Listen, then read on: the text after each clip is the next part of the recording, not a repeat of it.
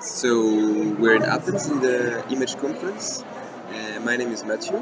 I've been living in Athens for the last 2 years now, and I ended up here because I was interested to live in Greece first of all, but also one of the reasons why I was interested to live here was the political context that exists here in Athens.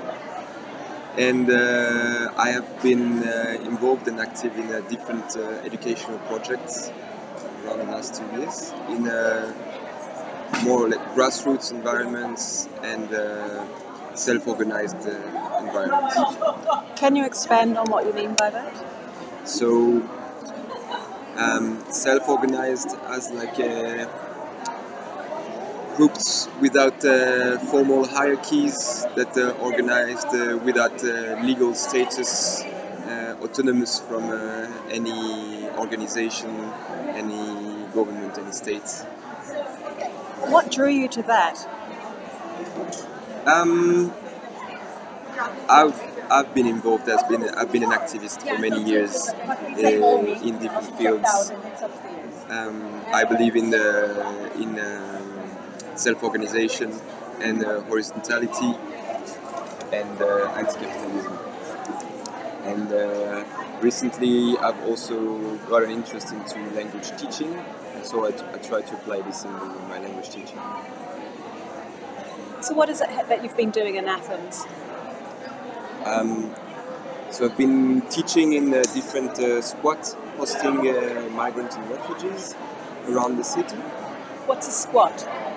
So squat is a house illegally occupied, where it's an abandoned building that has been unused for many years, and some people decide that it's unfair that we have so many people sleeping in the streets while some buildings are empty. So we decide to take direct action and take these buildings and have people living in them and organizing. And what is it that you've been teaching, and what are the needs?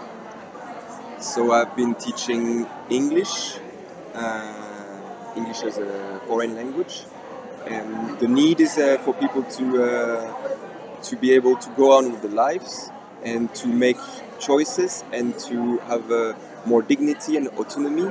Language is a very powerful tool, and so there's a huge demand in language skills, whereas here it's Greek and English mostly, to be able to interact with institutions, with people, in order to sort out your life better.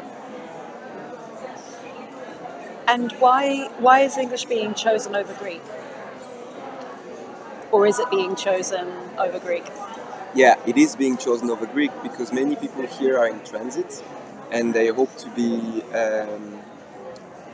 migrate to other countries later on, and so many people don't want to focus on Greek as they see it as useless, while a lot of other people focus on Greek because they know they're going to stay here longer, or they take the opportunity to learn any new languages. But also there's a huge international community here, especially in the solidarity movement and a lot of NGOs, with a lot of people not speaking Greek actually interacting with migrants and refugees. So in order to talk to the people who are close to them, they prefer English. And as well, many Greek people, most of Greek people speak English, so if you learn English you can interact with more people if you learn Greek background. But we can see here people stranded, with a lot of people are in limbo because of administrative procedures. They have been stuck here for days, for weeks, months, years, usually not knowing when it's going to be the next step and how the next step is going to happen. So we see a lot of people waiting and not knowing and grabbing the hope that they will leave soon, whereas the reality is probably they will stay here for a very long time. And where are people coming from? Who are you working with? People come from many different places in the world, all over the Middle East and like Indian subcontinent, Northern Africa, Western Africa, Central Africa, Eastern Africa, even the Balkans.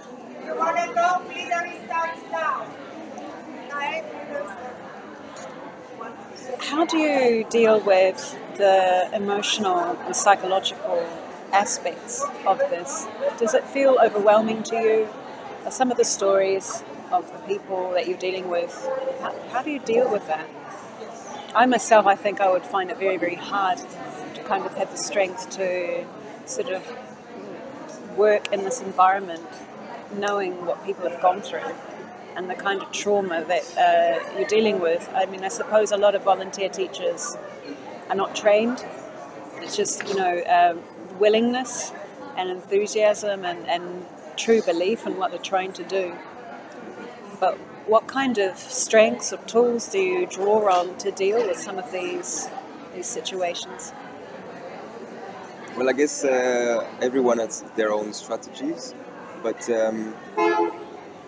it can be hard sometimes not to be swallowed by all this situation.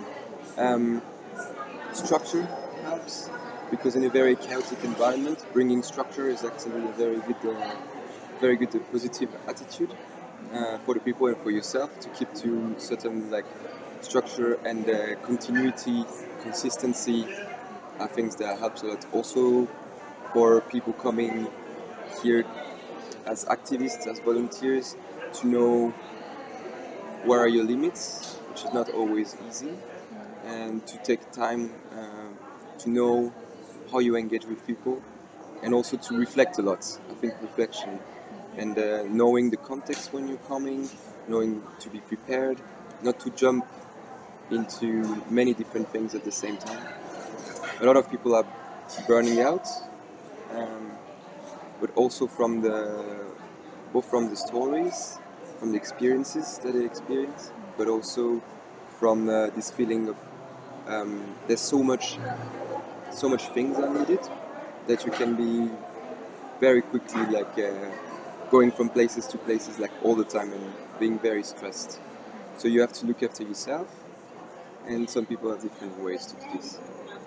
So if you're thinking about helping,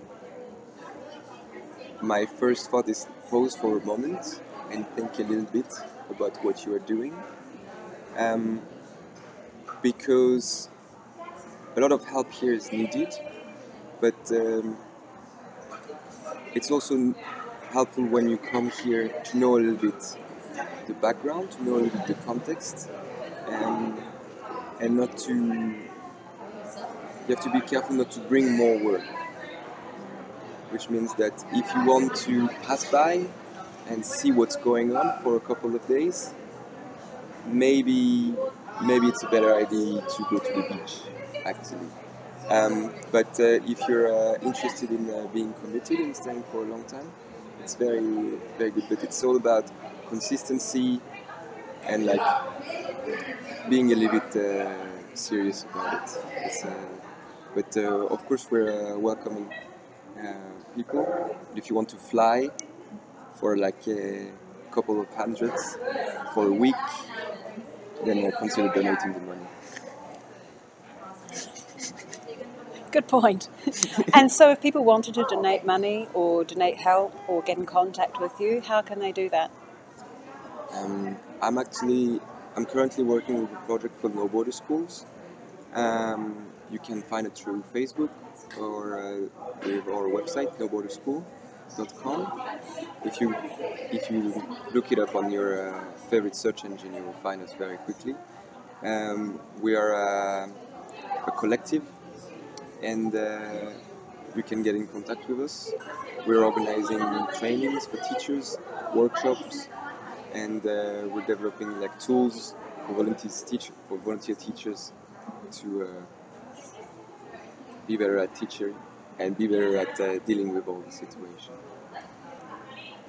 I think what's important with what you've said is if people are wanting to become involved, having the desire is one thing, but arriving and actually creating more work for the people who are trying to make a difference is something that you need to avoid. So the more autonomous you can be with getting here and being here, the better for the project, right? Yes.